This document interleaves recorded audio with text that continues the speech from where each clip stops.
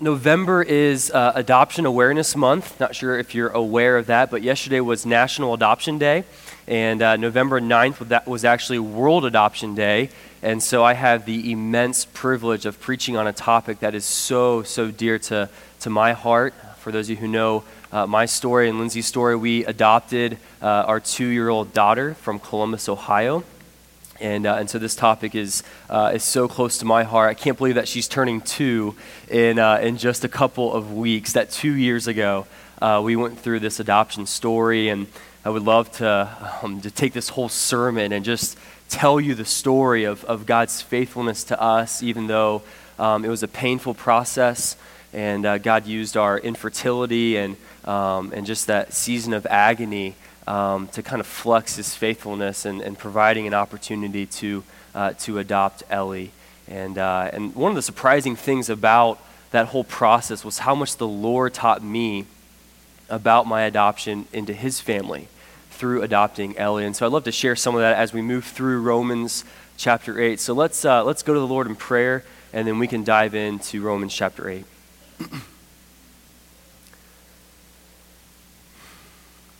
God, we thank you for the power of your word. God, that your word does not come back void, that it has a specific purpose this morning. So God, as we look to Romans 8, God, we pray that we would have an encounter with you.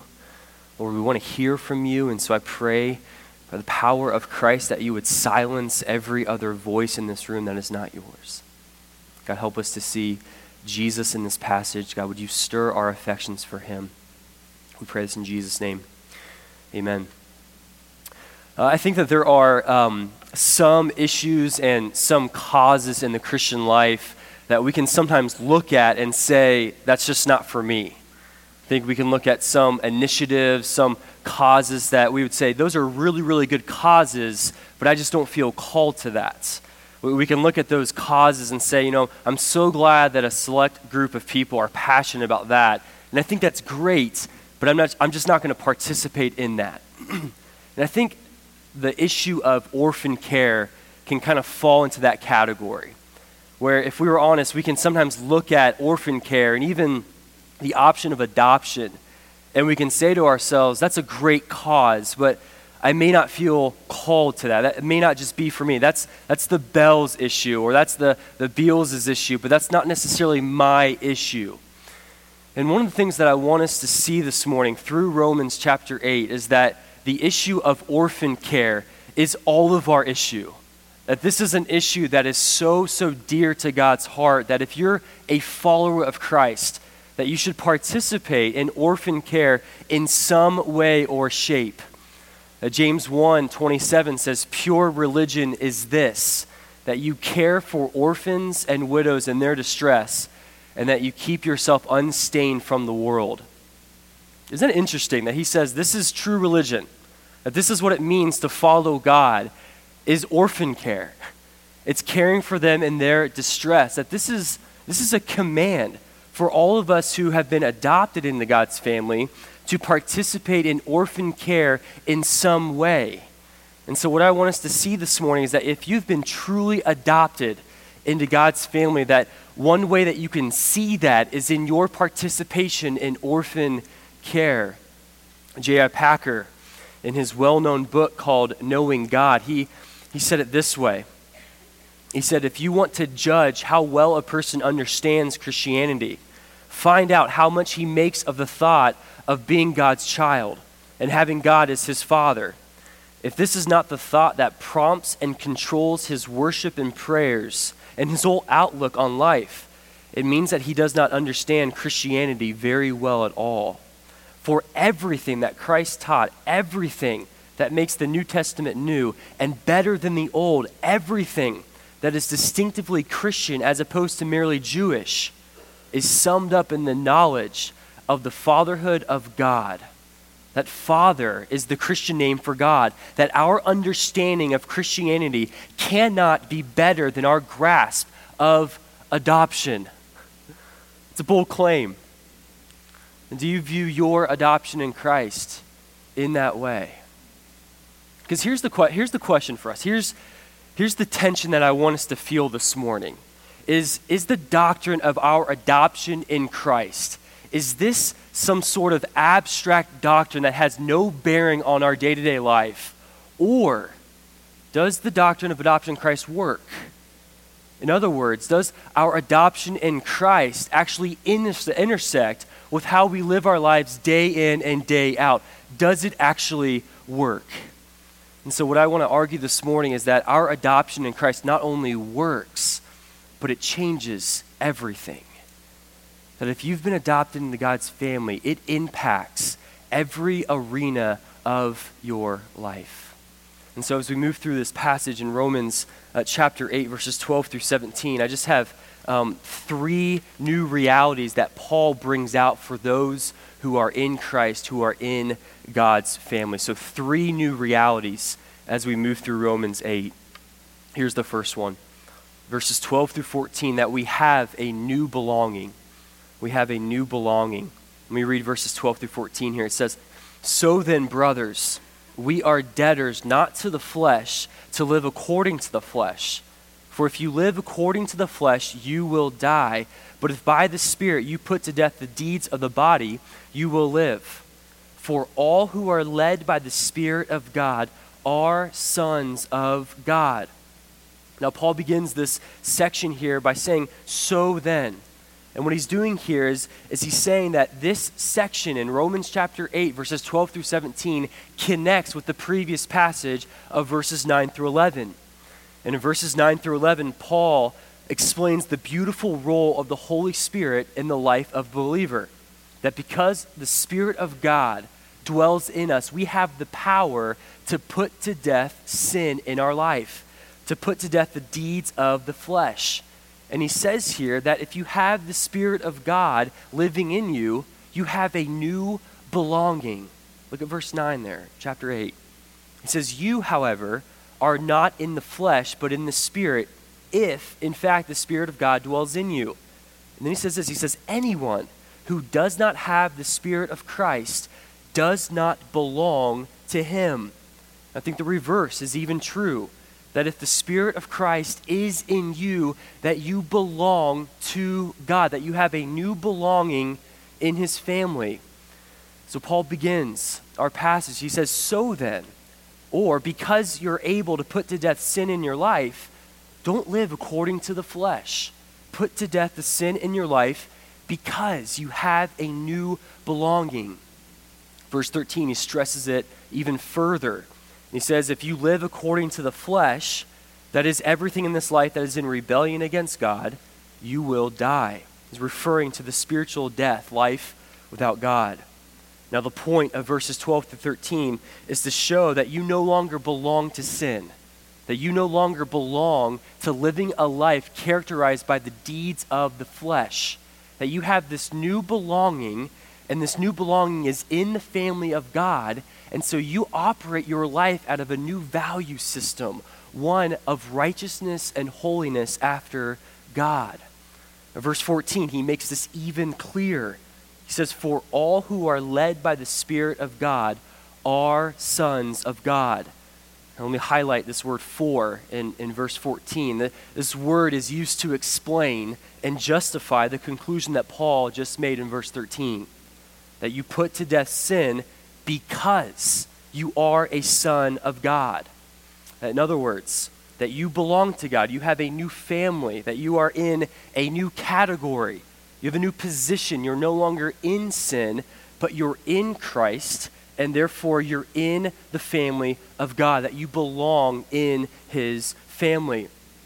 Now, the way that we put to death sin, I think, is by understanding this new belonging. That adoption addresses the fundamental need of every human heart. That each and every one of us, we crave to belong somewhere. That we crave to be accepted. We crave to be approved. To have someone look us in the eyes and say, "You belong here." And adoption addresses that issue by providing a new belonging into God's family. That adoption is this intensely relational concept of God the Father wanting a relationship with us through the gospel. And it's expressed in family language. I love this term that Paul uses here. He says, It's meaning that this legal term that refers to the transfer from one family to another, that in the ancient world, this legal arrangement gave an adopted son all of the rights of a natural son, that this becomes your new identity, that your new belonging defines you. Think about that your old identity doesn't define you anymore, that your old sin, your old life before Christ no longer defines you, that what defines you now is this new identity in the family of God. So just to drive this point home even further, that for some of us in this room, that divorce that you may have had, that no longer defines you, that abortion that you may have had, that no longer defines you.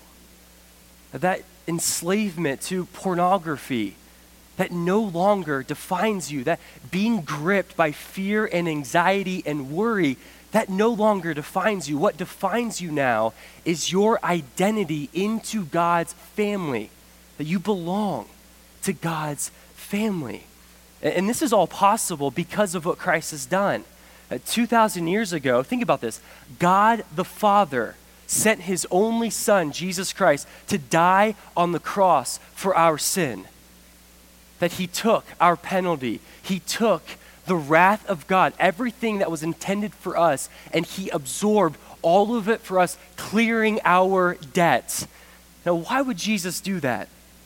Why would the perfect Son of God die for us? Well, it's in order to make us adoptable. Because we weren't adoptable before Christ. We were unadoptable. We were dead in our sins. We were enemies of God. That according to Scripture defines us as a spiritual orphan, that we were a slave to sin, and we were enemies of him. And so Christ, the Son of God, had to die for us in order to make us adoptable. Think about that. That is utterly amazing. That is something that we can never become bored of, that we can never move on from just being in awe that God the Father sent his only Son to die for us, to make us adoptable. I know even for our own story, adopting Ellie, man, whenever I tell that story, I still get chills.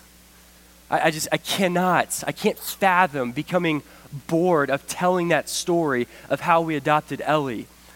If you've ever heard it from me, I almost share too many details because I get so excited about that adoption story. And the reason for that is because it changed everything for us. It changed every area of our life. And think about your own adoption story into God's family. Have you become bored of that? Have you become bored of how Christ made you adoptable to being adopted into God's family? When was the last time that you shared your adoption story with someone else? When was the last time that you got chills telling someone how Christ adopted you through the death of Christ? Does that still stir your affections when you explain that the perfect Son of God died in your place so that you could be adopted into God's family? Or have you become bored of it? Have you kind of moved on and that was something in the past and it no longer excites you, no longer gives you chills? And I wonder if that describes you today. I wonder if you're failing to understand just how unadoptable that you were, that I was before Christ, that we were his enemies, and yet he still died for us in order to make us adoptable. Because I think this issue of adoption that we'll never fully understand, we'll never fully grasp the beauty and the depth of this robust reality of being adopted into God's family if we forget to remember that Christ died for us and that it was a painful death of what God the Father went through in order to make us adoptable, that it involved pain. That's what adoption is about.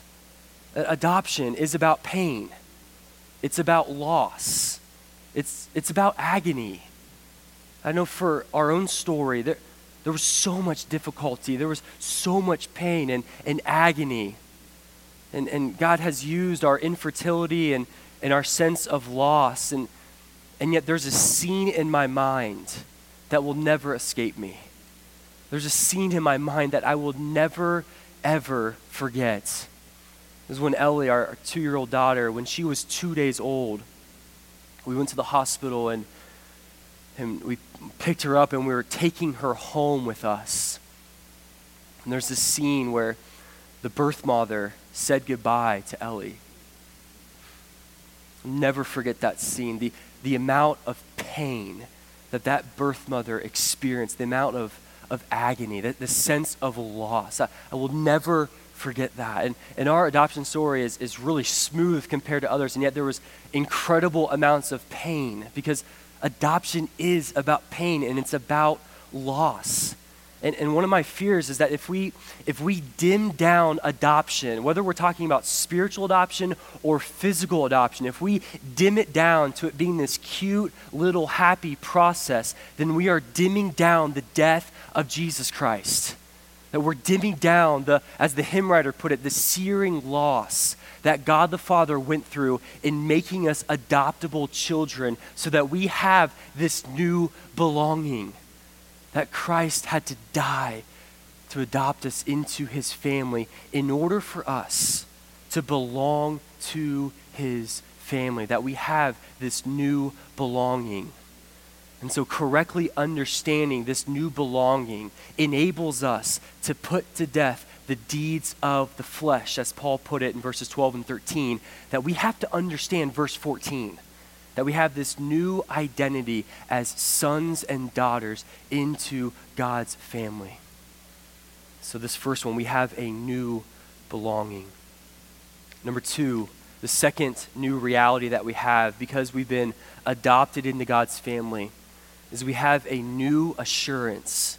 A new assurance. In verses 15 and 16, Paul says this.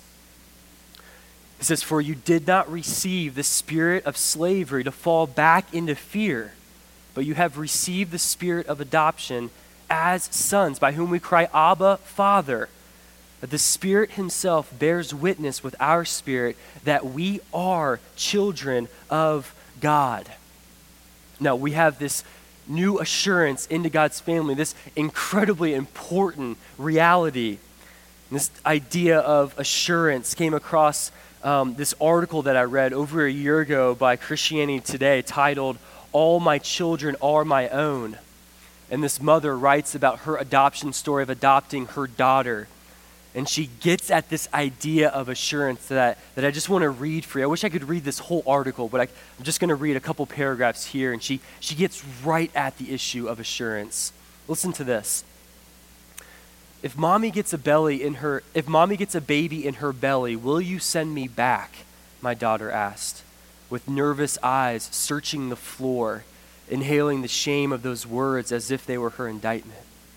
Adoption saved her, and it haunts her. Because of its open-ended definition to her, it's still a question. She, like many of the rest of us, has yet to reconcile the power of this one act of being adopted.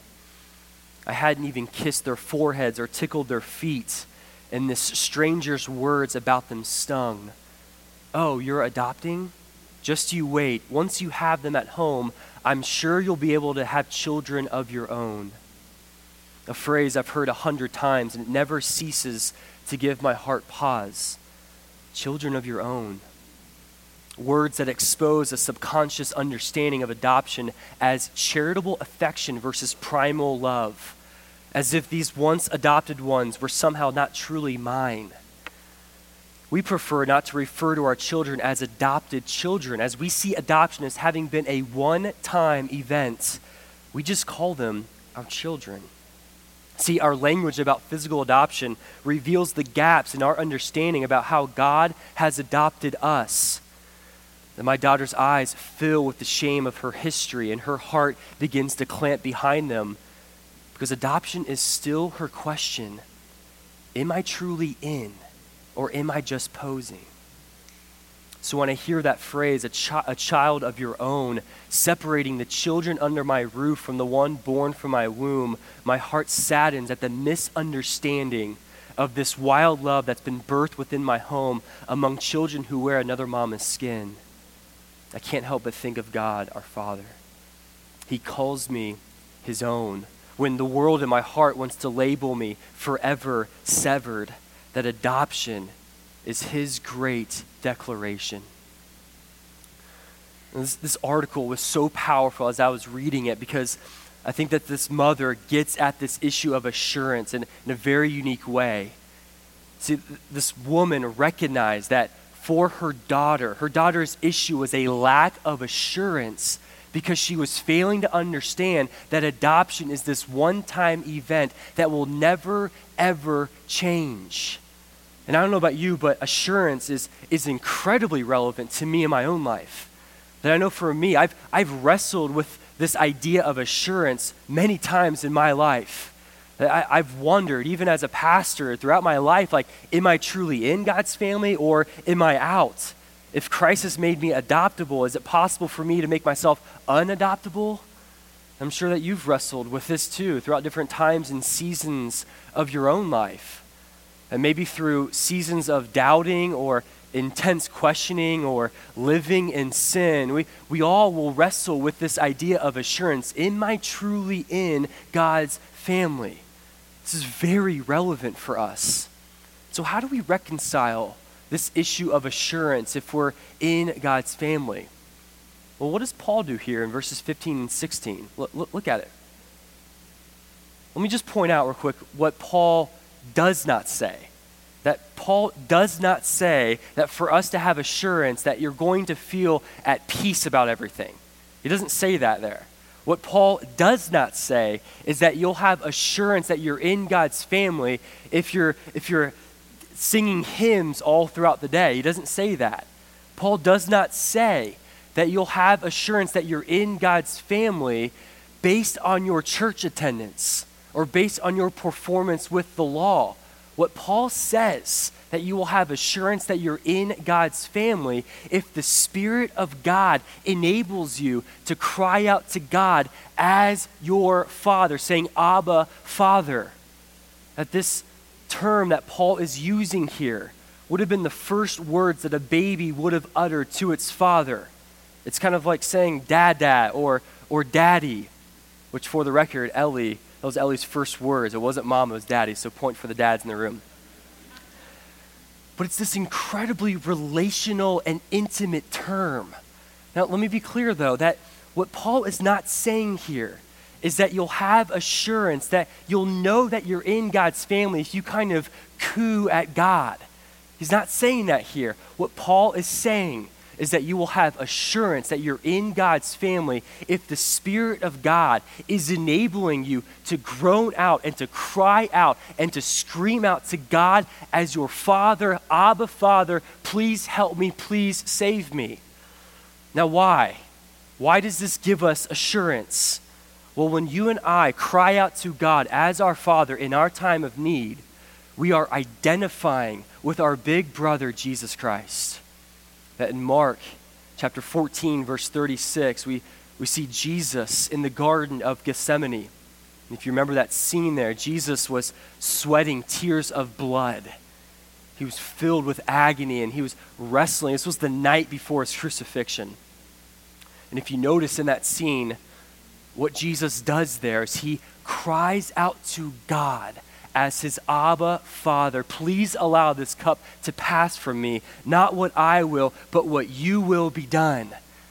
And so when you and I, when we are faced with agony, when we are in a trial or a hardship, and our first reaction is to go to God as our Father, and we cry out to him, Abba, Father, please help me, we are expressing our union with Jesus Christ, and that gives us assurance. That when the Spirit of God enables us to cry out to him in our time of need, that is as instinctive as a toddler who falls down and its first reaction is to cry out to its father, Daddy, help me. So when you are faced with a trial, when you are faced in hardship, when you have just these powerful doubts surrounding you, when you have emotions in your life that are trying to convince you that you're not in his family, and yet you still cry out to God as your Father, no matter how broken or bruised that you may feel, that is the Spirit of Christ whispering to your souls, you are His. That this is how we know that we're in God's family. That this is our assurance that the Spirit of God not only allows us to be in His family, but the Spirit of Christ confirms that we belong to Him. So we have this new assurance. The last thing here, in verse 17, that Paul explains this new reality of having a new future that we not only have this new belonging, we not only have this new assurance, but this third new reality is we have a new future.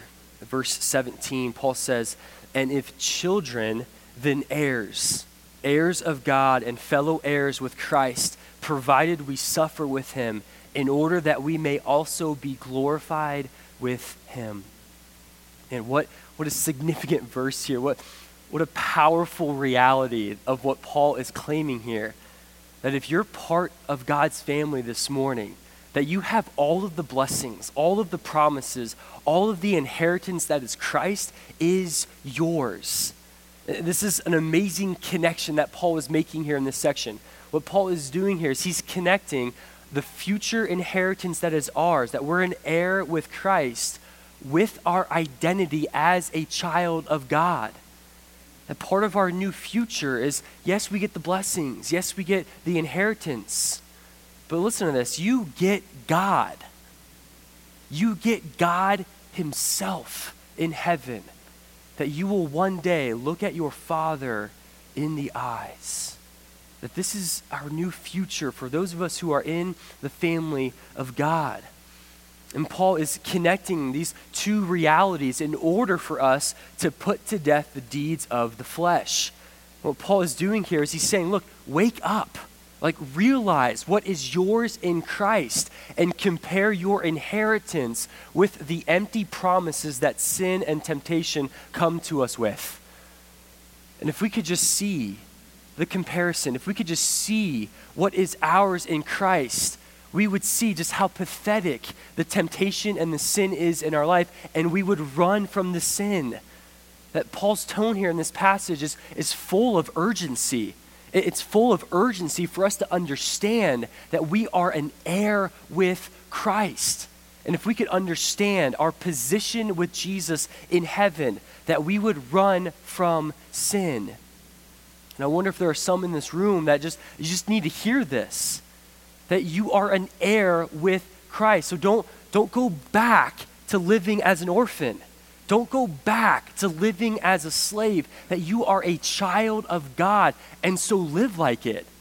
That if you're here this morning and you're being tempted to going back to living as a spiritual orphan, whether it's the sin of gossip or the sin of pornography or the sin of using worldly success and accomplishment and money to define your identity, don't go back to that lifestyle. Understand what is yours in Christ, that your identity is a child of the King of Kings. And if we could just understand that, we could understand just how pathetic the sin in this world is, and we would run from it because of the rich inheritance that is ours in Christ. So we're in this struggle, in this life, we're in this battle every day to repent of sin and turn to Christ. It's this real struggle.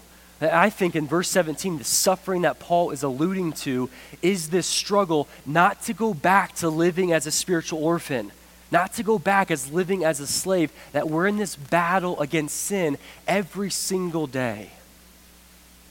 And the reason for that is because our birth father, Satan himself, has not left us. That's why we're in this struggle. That Satan himself, the one that we used to act like, the one that we used to live like, has not left us. And in fact, he's trying to draw us back and living like a slave, living like an orphan. And the reason for that is because what he fears the most is when children of God actually live like children of God. That when the family of God actually lives out their position in Christ and they understand their rich inheritance, that's what he fears the most. And so he's trying to draw us back to living like an orphan, at living like a slave. So we need to remember that this rich inheritance is ours so that we can put to death the deeds of the flesh. And I just love the logic of Paul in this passage, that if we're going to actually do verses 12 and 13, we have to understand verse 14 and verse 17. That you're a son of God, that you have this rich inheritance, you have this assurance. So therefore, put to death the deeds of the flesh. So as we move towards application here, so what does this mean for us practically? So what are the implications of these three new realities? Like, does this reality of this doctrine, this theology, does it actually work? Does it actually impact how I live my day in and day out life? I would argue yes. And in fact, there are 4 practical implications that I just want to spend time unpacking for us this morning. I sat in my office this week and actually wrote out 50 practical applications of us being adopted into God's family, but I only have time to share 4. So, number 1, that we are loved unconditionally. We are loved unconditionally. The reality of this, being adopted into God's family, is that we didn't earn that. That we had no part in our morality or us working our way into God's family. And so we're loved unconditionally because God's love is not based on our performance. That God, before the foundations of the world, unconditionally elected and chose us to be part of his family. So we didn't earn it, therefore we cannot lose his love. That we are loved unconditionally. I just want to say that this morning, that this topic of God being our heavenly Father who loves us, for some of us in this room, it's probably been a very difficult subject. That for some in this room, I know that because of your earthly father, that this idea of God being a heavenly Father who loves me is probably very difficult for some today. That maybe you had just a lousy earthly father who was never around for you growing up. That maybe you had an earthly father who left you when you were a child. You need to know this, that you have a heavenly Father who promises never to leave you or forsake you. And maybe you had an earthly father, just a horrific earthly father who abused you growing up. And maybe he abused you emotionally or physically. And so this idea of God being a father is so difficult for you. My prayer for you is that you would understand that God the Father desires to put his loving arms around you and just to delight in you today. And maybe you had an earthly father who never told you he loves you, never told you that he's proud of you. So thinking about God as a father is so hard. Please hear this morning, that you have a heavenly Father who sings over you, who delights in you today, that you are loved unconditionally, and that will never, ever change. Second thing here is that we can have true peace. We can have true peace. So we're not only loved unconditionally, but we can have true peace. I love this reality that no matter what we go through, no matter what trial, no matter what hardship, no matter what news from the doctor that you might receive, no matter if this week at work you receive a pink slip, or no matter what relationship is severed, no matter what you're feeling, that God is still in control, that God is sovereign, that nothing that you and I experience hasn't first gone through the hands of our loving Father. So I don't know about you, but I can rest in that. Like I can rest in the reality of God's sovereignty, that he's going to work out all things for our good and for his glory. that there's no surprises with God, that nothing that we go through just takes God off guard. And so that gives us true peace, that he's going to use everything for our good and for his glory. And we can rest in that reality, that actually generates peace, that no matter how difficult things may get, that God's in control, that God is using that for his glory.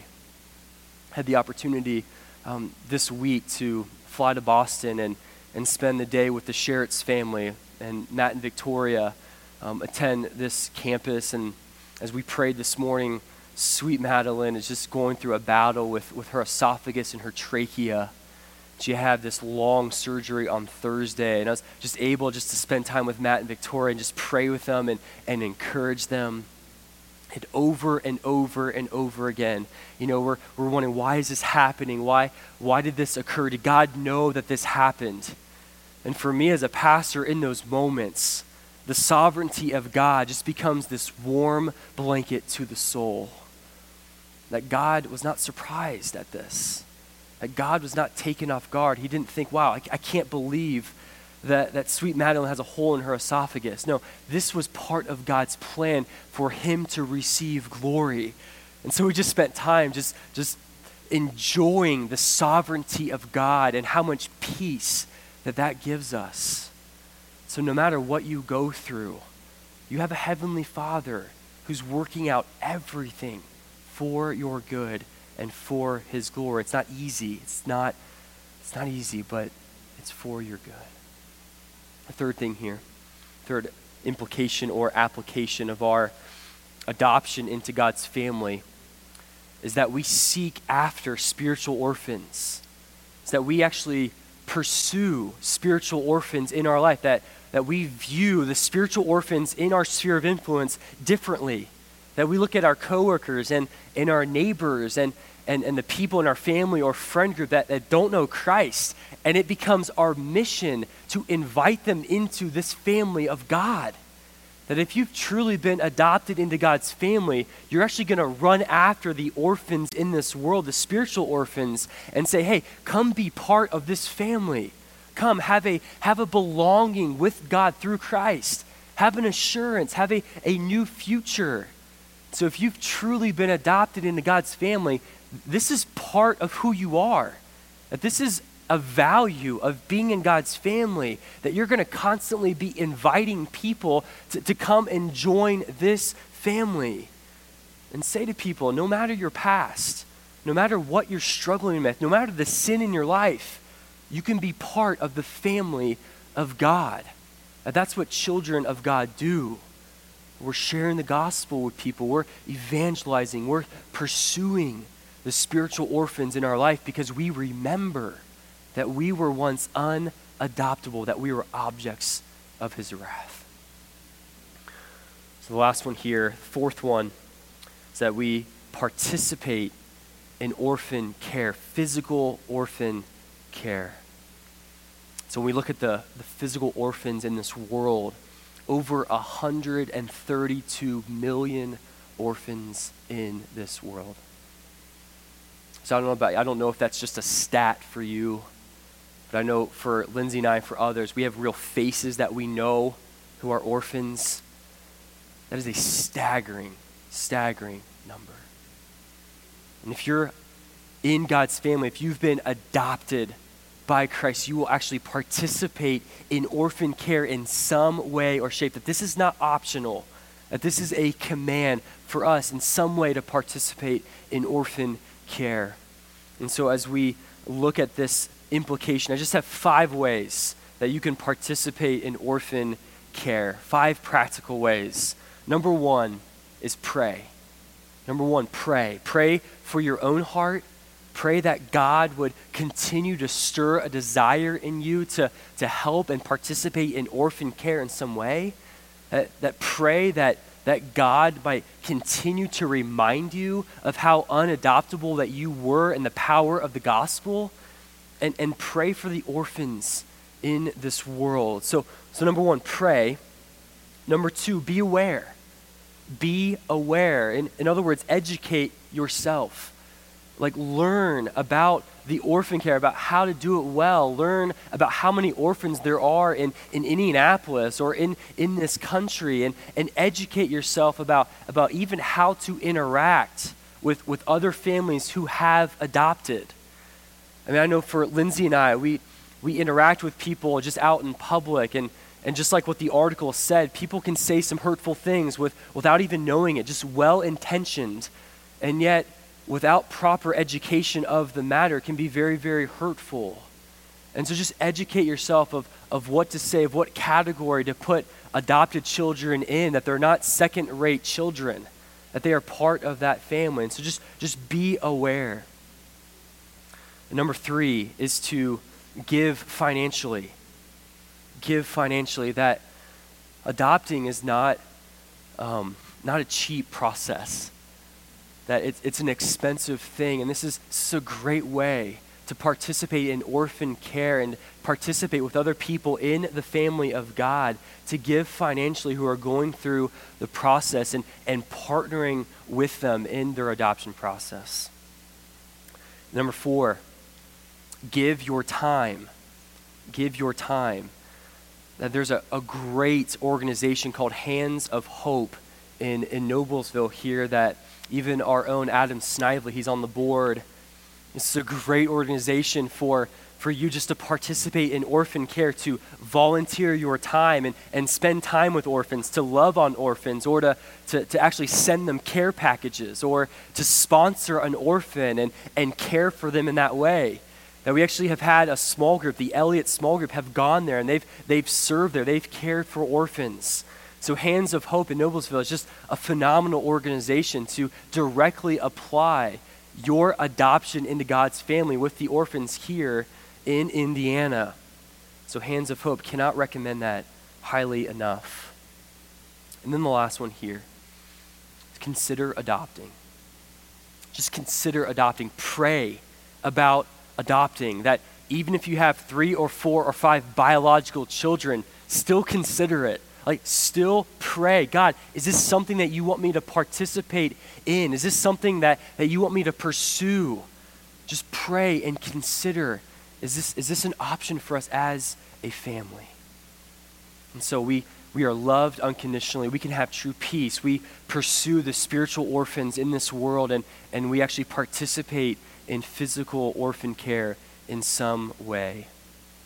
And so as I close this morning, I began claiming that adoption, being adopted into God's family, changes everything.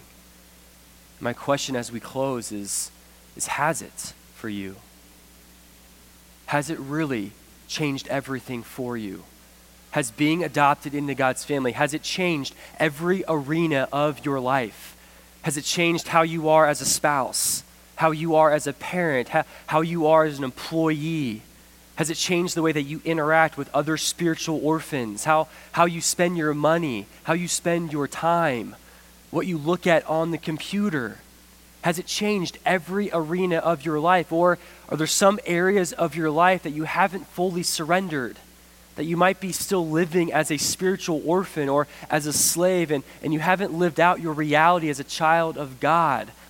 My challenge for you today is as we close, and we're going to sing just another song or two, is just to respond to God as your Father, to surrender that arena of your life that you haven't yet. Just lay it out before the Lord and repent of that and give it over to God. That being adopted in his family, God doesn't just want one area of your life, he wants it all. He wants it all. And for those of us who are in this room and you're not part of God's family, you would say that you are a spiritual orphan. My prayer for you all week, and if I could just beg you today, is just to consider being part of this family. It's been my prayer, it's been my burden all week. And for those who are in this room and you're not a Christian, you're not in God's family, that you would look at these 3 realities and you would say in your heart, I want those. I want to belong. I want this assurance. I want this future in Christ. I want that. I want to be part of God's family. My prayer for you is that you just be blown away by what Christ has done for you in making you adoptable. So my prayer is that you would put your faith in Christ, that you would turn from your sin, and that you would join the family of God this morning. And I would just love to talk to you about that more after the service and just pray with you and walk you through what that looks like and the implications of that. So praise the Lord for Jesus and for the reality of this new family that we have a new belonging, we have a new assurance, and we have a new future because of Jesus. So let's pray. God, we give you praise for Jesus Christ. God, we thank you for his death and his resurrection that has made us adoptable. God, I thank you that what he went through was a painful process. God, that we can look at Jesus as our big brother now, that we are part of his family. So God, I pray that as we just close out this morning, God, I pray that you would continue to stir our affections for him today. God, I pray that even as we walk out of this room, God, that we would have a deeper appreciation of our identity as a child of you. So Lord, I pray that this would move us to action. God, I pray that we would understand that we are loved, that we can have true peace. And Lord, you put it on our hearts a burden to pursue both the spiritual orphans and the physical orphans in our sphere of influence. So God, we give you praise and glory. I pray this in Jesus' name. Amen.